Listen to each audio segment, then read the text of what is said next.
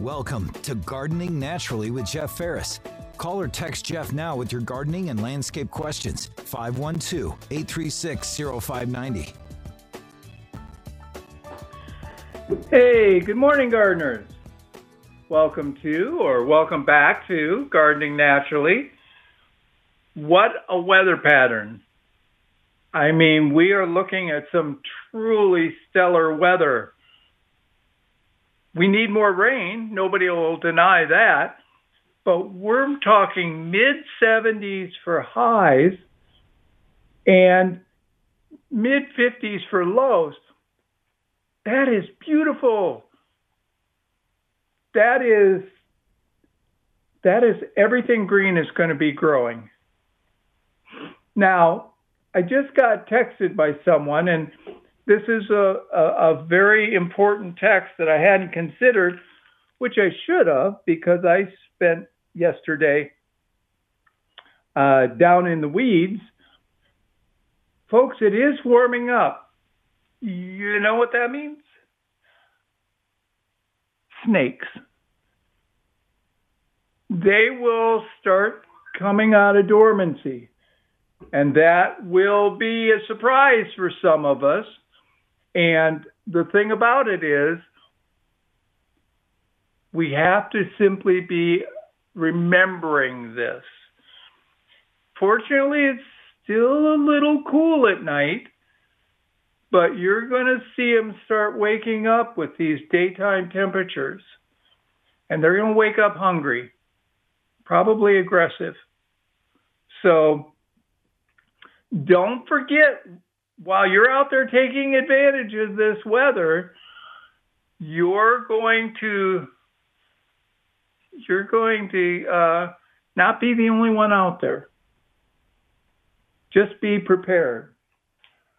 Let's go to the phone. This is Dan. Dan, what can I help you with? Hello? Yes, sir? I was calling about a Santa Rosa plum. Yes. It's been in the ground about 5 years, but I've never cut it back, and I'm not sure exactly how far to go back. If I should go to where it branches at the very top and cut it back to a stub, or how far do I cut it back?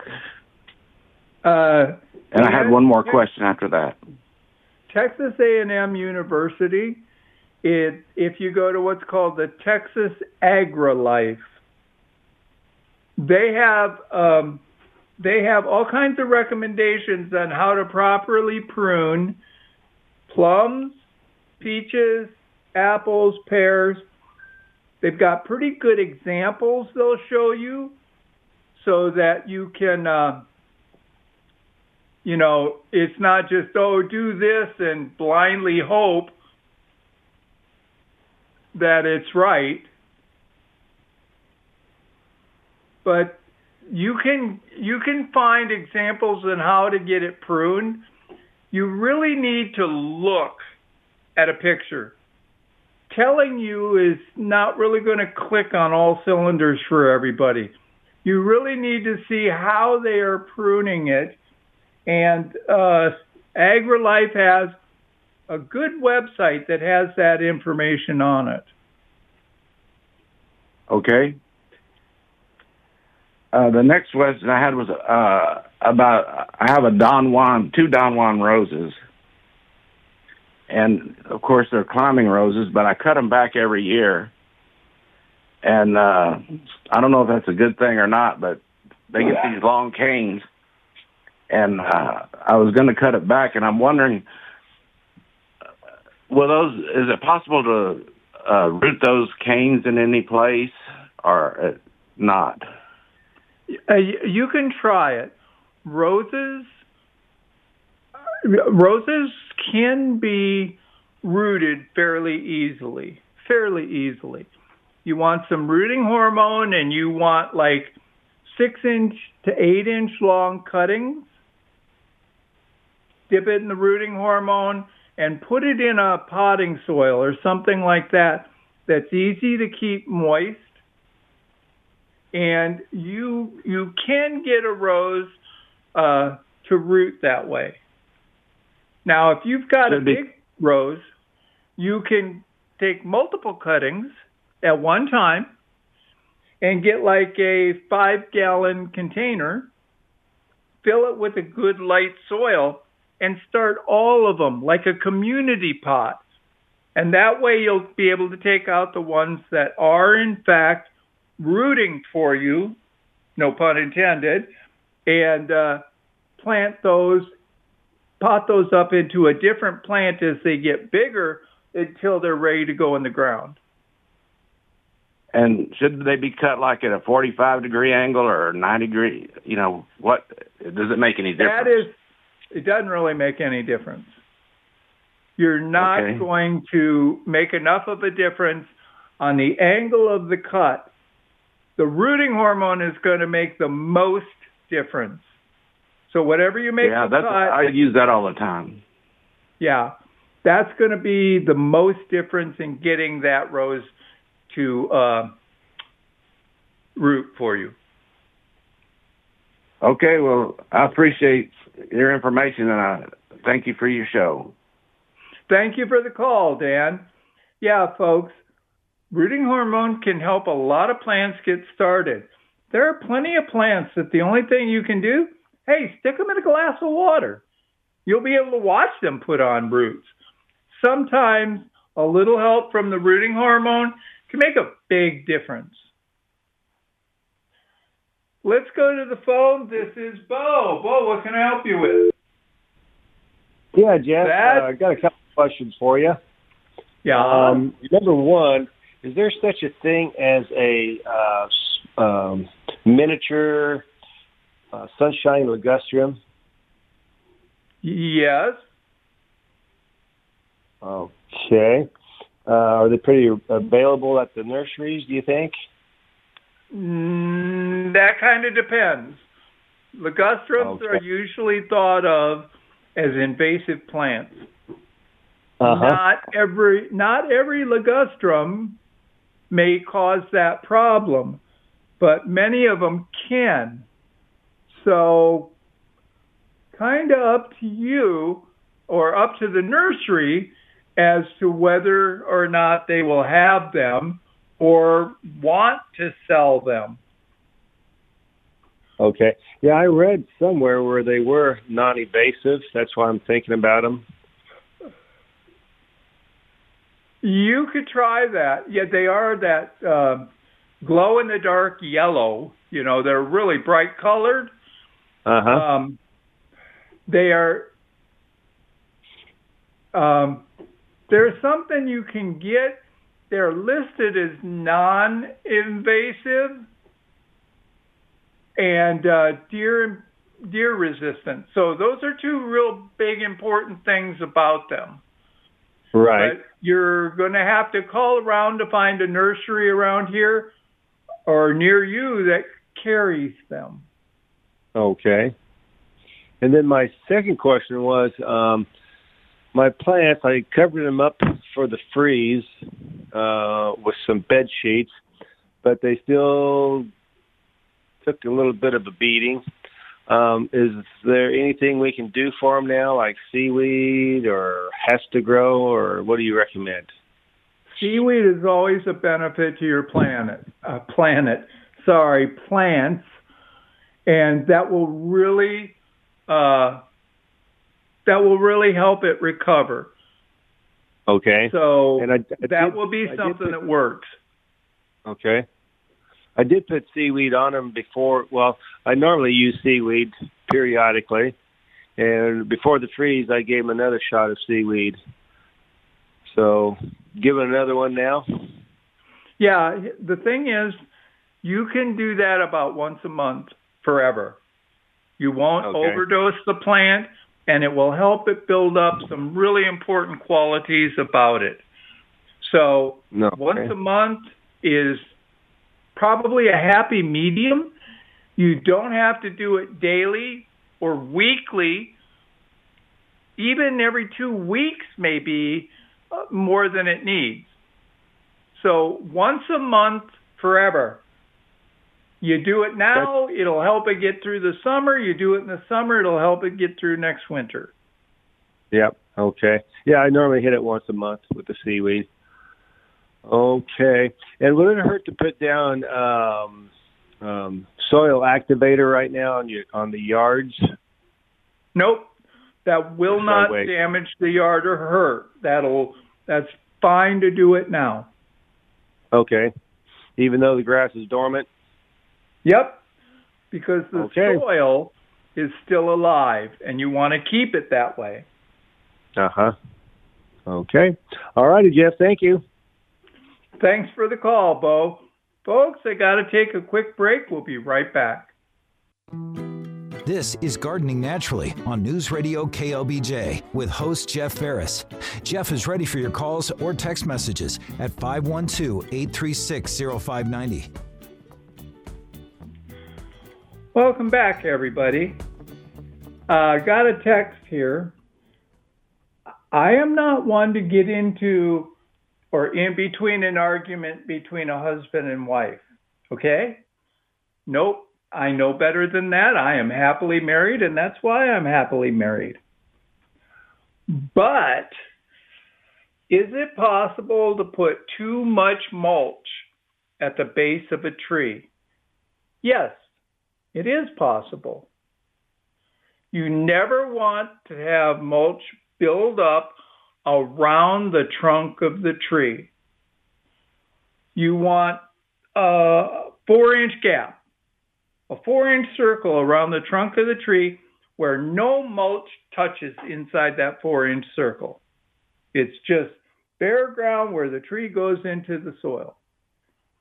Can you have too much mulch? Yes, you can. If the mulch gets too thick, it can have an issue where you get rain, but you don't get enough rain to actually soak through the mulch to get to the soil. Now, that's pretty thick mulch when you get to that point, but it can happen. Usually 2 to 4 inches is all you would need for heavy-duty mulch around a tree. And it never touches the trunk. Never. You do not make volcanoes. And I am sorry to say there are way too many landscapers out there who still do this. Now, to be fair, I can't tell you whether they're still doing it because the customer wants it that way or because they still don't know better. If you mulch up against the base of a tree, you promote rot because the mulch will stay wet and start to decompose, and the fungus and critters that decompose the mulch will also attack the trunk of the tree. So no mulch up against the stem, the trunk of a plant. But of course, again, I don't get into arguments between husbands and wives. Not me. No.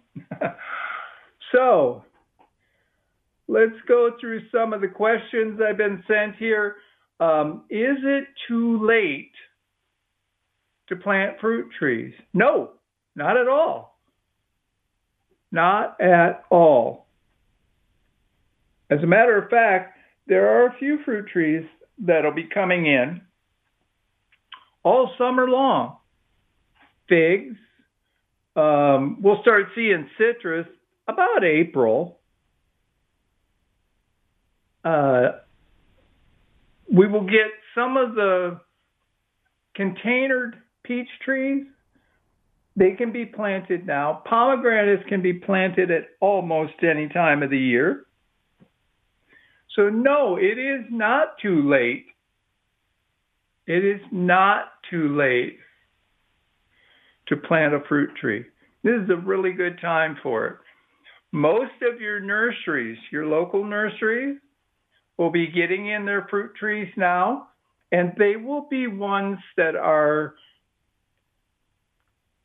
ready to grow here.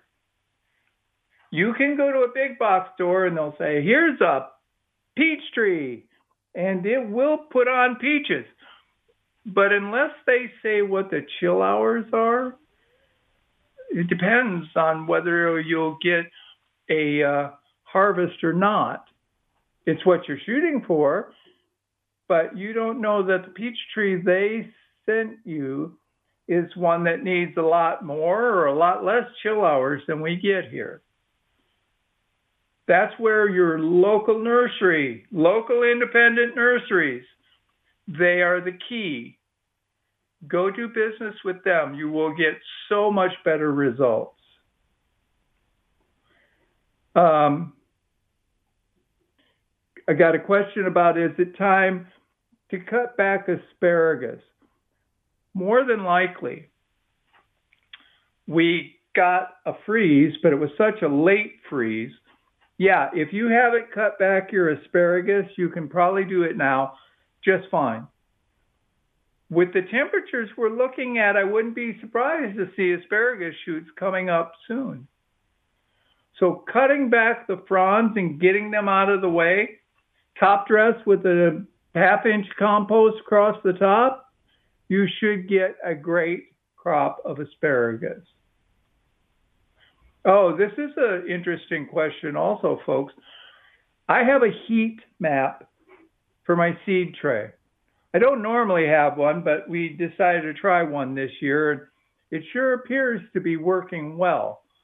I'm getting seeds, especially seeds that would be considered a little older, ones that have been in the package a while, to germinate fairly quickly. I also have the seed tray because I have certain seeds that require greater soil temperature than the seed tray is going to provide in my home. I'm really hoping that's going to work because we're looking forward to this plant. But seed trays, we turn them on and leave them on. I don't turn them off. They're only intended to add like 10 to 15 degrees of temperature to the soil. So they really aren't going to get that hot. For those of you, I'm going to age myself here. For those of you who used to have water beds, if you remember, you never turned that thing off, did you? No, you didn't, because it took so long to warm the waterbed up. It ran 24/7. Your seed tray should be able to run 24/7. And that should work out well to get your seeds started. I got sent a text asking if you can use Epsom salts. Does Epsom salt hurt landscaping? Yes and no. Many Epsom salts is magnesium sulfate. Magnesium is a difficult element to provide in the soil. You can take magnesium, Epsom salts, take an ounce of them, throw them in a gallon of water, shake it up really good, and pour the water on the plants. You can actually drench the plant directly. You can foliar feed it, etc. And that helps provide magnesium, which is critical in the production of fruit and flower. Read a great article yesterday about Epsom salts are also highly effective at getting rid of tree stumps. I had been telling people, drill holes in them, fill it with fertilizer, soak it, keep it damp, it'll break down much faster. Replace fertilizer now with Epsom salts. Lots of them. Pack it in there, wet them down once, Try to keep it moist, and you can get a tree trunk to decompose, according to this article, in 3 to 6 months. I'll take that. Normally it takes 3 to 10 years for a tree trunk to decompose. You're going to tell me I can do it in 6 months? I have several trees I need to get rid of. Guess what I'll be trying? And you can get Epsom salts at your local grocery store. They're great relaxation. To take a bath in Epsom salts relieves muscle pain and things like that. So you can use Epsom salt in your landscape. Just be careful about overdoing it. Mixing it with water, you can dry fill a hole. You can dust Epsom salt into a hole that you're going to plant a plant in. But it's not a large quantity. Don't overdo it. This is Gardening Naturally. I need to take a break for the news. We'll be right back. This is Gardening Naturally on News Radio KLBJ with host Jeff Ferris. Jeff is ready for your calls or text messages at 512-836-0590. Hey, welcome back, everybody. Going to be a gorgeous day, but it's going to be windy. High wind until 6 o'clock tonight. 20 to 35 mile an hour would be normal, but gusting to 40 or 50 mile an hour gusts. That's pretty intense, folks. That's a lot more than I would like to deal with. Make sure that your outdoor stuff is secure or out of the wind or whatever.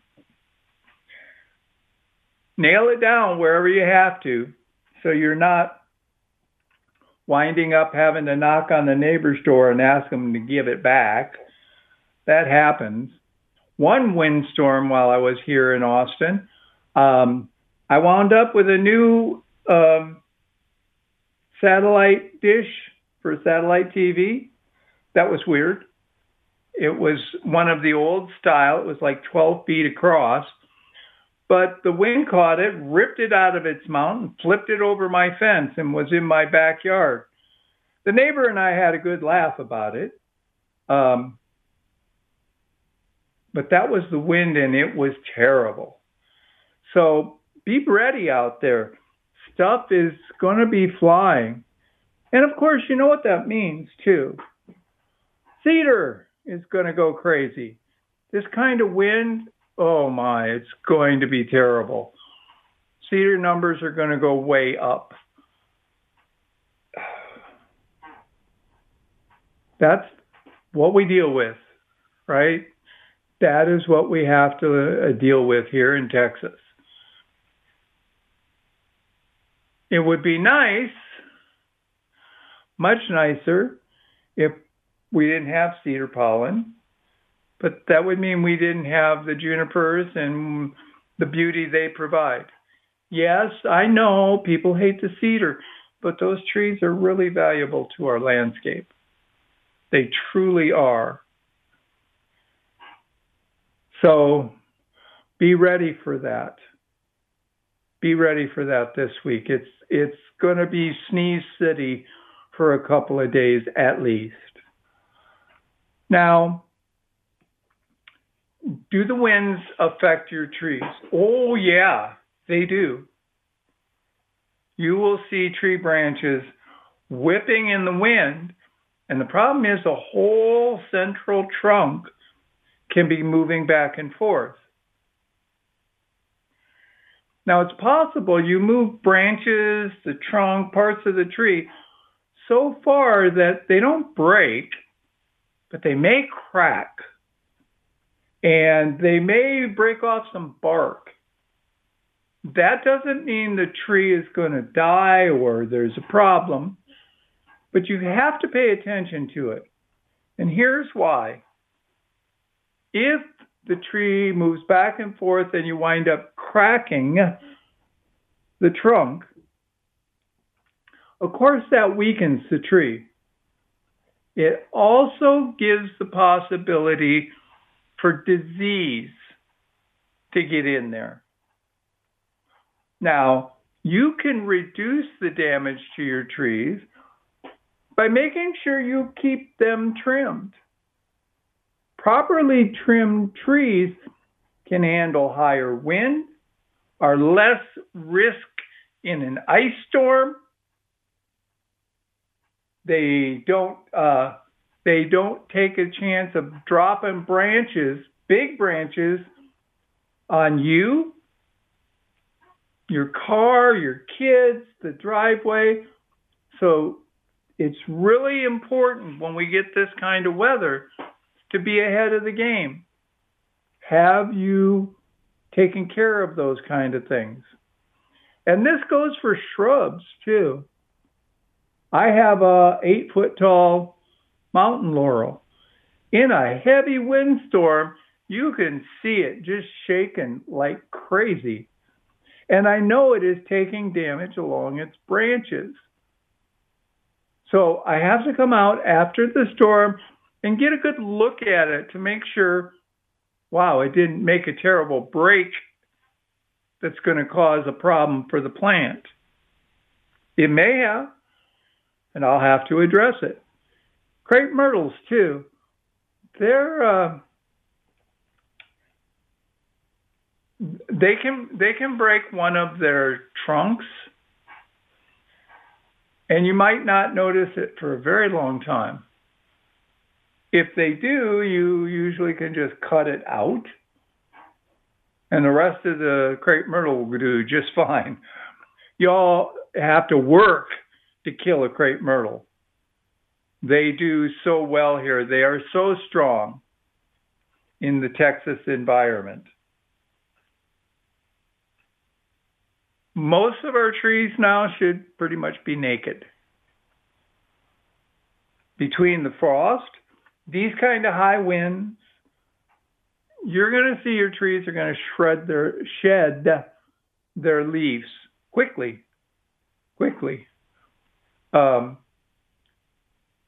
Not all of our trees are evergreen. The ones that aren't are going to probably be leafless now. And that's fine. If they're leafless, that's how it goes. That's not a big deal.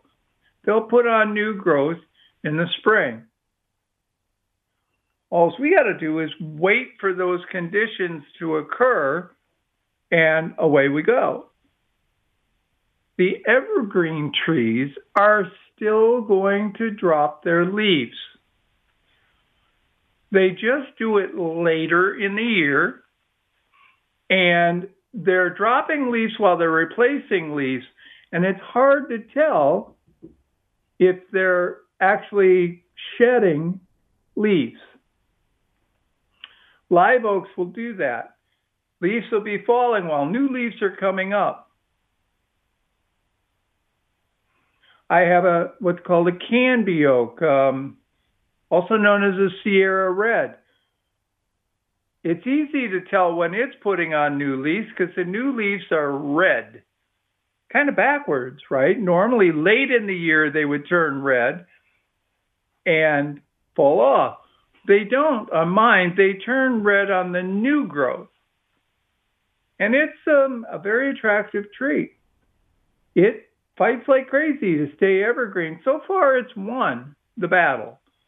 It's won the battle, and it survived the ice storm. So I would call that a pretty healthy tree to get to deal with. Yesterday, I transplanted a fig. Now, the stalks that didn't freeze to the ground were all of 3 foot tall. There were 3 main stalks, almost 3 foot tall, and we dug it out of a patch because I had placed this fig 200 feet from the house. it was never going to get any attention. So we dug it up and we moved it closer to the house. It's 20 feet from the back door now. And it's looking like it's too early to tell, but it's looking like it's going to do just fine. I will not expect to get any figs this year because of the shock of transplanting it. The tree will survive, the tree will do well, but that will be an issue that can't do a lot about. Just got to wait for it to reset. Let's go to the phone. This is Denise. Denise, what can I help you with? Hi. I have a question about my Monterey oak. You were talking about the live oaks losing their leaves and putting new ones out. And at the end of the summer, my Monterey oak, all the leaves started turning brown. They're still on the oak. And I was wondering, since I'm waiting, I continued watering it, taking care of it, but since I'm waiting for new leaves to come on, when could I expect to start seeing new leaves if it's going to live? This spring. You can go out there today and look at the branches and look at the tree buds on there. If you have new buds forming, that means you're going to get new leaves forming. Okay. And they'll stand out. The tree branches should still be supple, and it'll drop its leaves when it's ready to do so. But you could go out there and check now. You want to look for those new little buds up and down the branch. Squeeze one. Make sure it's not all crusty. But if it gives a little bit, if it's still green, you can even break one off and look to see if it's still green inside. If it is, you'll get those new leaves this spring. A Monterey tries really hard to stay evergreen, but it doesn't always win that battle. There are years where it's like, no, I'm going to drop my leaves. You just got to be patient with it. It should do just fine. If I don't see buds on it, you're saying they should have new buds on it right now. And if I don't see them, then I guess I may have lost the tree and we'll have to think about replacing it. You can think about replacing it, but you also should be patient. They normally would leaf out in like March, those new buds. So be a little patient yet. Okay. I think you'll see that it'll recover.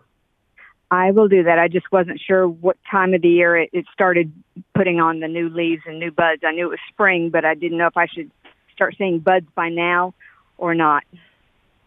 We're kind of spoiled with this weather.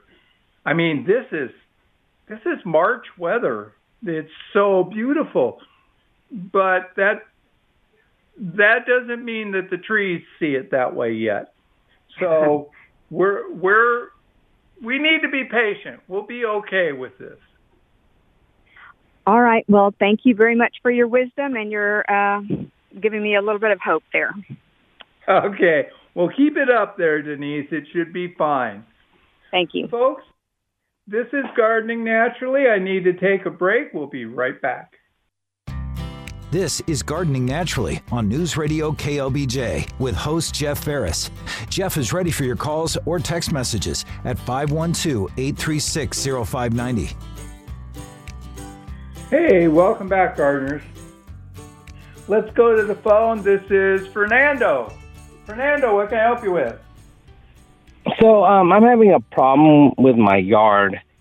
So I rent a home here in Buda, and it's my responsibility to water the grass. But so we had a drought. You could only water it so much, and now they're trying to get me to put like new sod in. And I also have a problem with my landlord has some people come to cut the grass, and I always tell him he's cutting it too short, and that's what's letting the sun burn it down, you know. But I'm just wondering, so it's pretty much completely dead now. What can I do? You think there's any seeds there or something? You think I can just keep watering, or should I just start replanting grass? Do you know what kind of grass it was? Yes, it was St. Augustine. Oh, okay. It may not be dead. St. Augustine does go dormant. In the winter temperatures, all the St. Augustine will turn brown. And it doesn't matter how much you water it, it's the temperature that's making it do that. Is it possible it'll come back? Maybe. But you won't know for a while yet because we're still too cold, believe it or not, too cold for the St. Augustine grass to really get going. There is no St. Augustine seed. You got to use sod. Okay. Are you there? Yep. Okay, so you're saying that there's something I can put on it now to help it out when it does come back? Yeah, you can try something it's relatively inexpensive. It's easy to apply. Look for something called Medina Soil Activator. You usually can find it even in a big box store, but your local nurseries will definitely carry it. It's something that really boosts up the soil, increases the biology going on in the soil, and that is how you really get good turf. You give them all of the nutrients they need, and, one application can make a difference. And when should I apply that? Like now, or should I wait till March? No, you can do it now. Oh, good. We don't see a freeze. So one more question. So our front yard has a slope to it. I've had people tell me that sometimes the water will carry the seedlings down, and that's why, it doesn't really stay. What is your recommendation on that? Erosion can be a problem when you have a slope. What you want is a grass that does a good, strong root. Bermuda is a little better than St. Augustine in that situation, but you have to water differently. You can water at the top of the hill knowing that it's going to run downhill, so you don't have to water on the lower parts of the slope. That seems weird, but it saves you some effort there. But the better the grass, the less runoff you're going to have there. And plants are not being washed down the hill. If it's something with a root, it's not going anywhere. What's being washed down the hill would be anything with seeds. So St. Augustine will help keep the erosion down, but you've got to be careful with how you water. You don't want to waste it, and you don't want to drown the grass. How often should you water, and how long? St. Augustine in general needs an inch to an inch and a half of water per week. Oh, I see. Okay. Well, and do that in the evenings, I'm assuming, right? Not in the middle of the day? Normally they won't let you water past 10 a.m., I think it is, or before 7 p.m. If it's the summer. It depends on your local community's water restrictions. Yes, sir. Okay. Well, I really appreciate your help, and I'll definitely go buy that Medina soil activator. You bet. Try it out. You'll see that we'll start to improve the turf. I appreciate your help. Thank you, sir. Thanks for the call. Let's go to the phone. This is Neville. Neville, what can I help you with? Hi there. Can you hear me? Yes, sir. Unfortunately, I can't hear you very well, which is odd. But anyway, I'll give you my question and try and listen. It is, I have a zoysia lawn. It's pretty good. I've got its infiltration of dandelion, some thistle, and something that looks like parsley. Not awful, but it's there. I'm wondering about weed and feed application to take care of that broadleaf on the grass. Is it too late or too early? We never recommend weed and feed. Weed and feed has chemicals in it that go to the water table and affect the wildlife, the biology, etc. There are spot treatment organic weed killers. They're non-selective, so you want to spray just the stuff you want to kill. But there's a whole host of those available that you can use now that will take care of those weeds for you. And as always, the best way to control the weed is to pull it out of the ground. That's not convenient in a lot of cases, but you can use the spray types that will take care of that weed for you. They'll burn the weed out so that it's not visible in the lawn anymore. Okay, I was able to hear you. Thank you. You bet. Thanks for the call, Neville. Folks, I'm not going to recommend weed and feeds.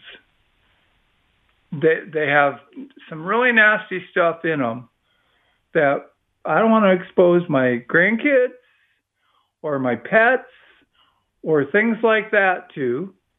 You're welcome to choose it yourself. Just make informed choices and understand, follow the directions to the letter. Don't make the assumption that if I spray twice as much, it'll work twice as fast or be twice as effective, because it will not. If you're going to use some of these conventional fertilizers and controls like that, follow the instructions to the letter. If it says mix 2 ounces to a gallon of water, that's exactly what you want to do. Don't overdose on that stuff. I would hope that you not use it. You know what? A few weeds is not making your lawn look ugly. But if it really gets to you, step one, it is always the most effective thing to do is to pull the weed out, especially before it gets a flower bud making seeds. Next, there are spot treatments that you only have to be careful to spray just the weed, because it'll kill the grass too. Folks, this is Gardening Naturally. I hope you all have an amazing weekend. The weather looks so good. Other than being windy, it looks fantastic for this week. I will talk to you all again next Saturday at 9 o'clock. Have a good week.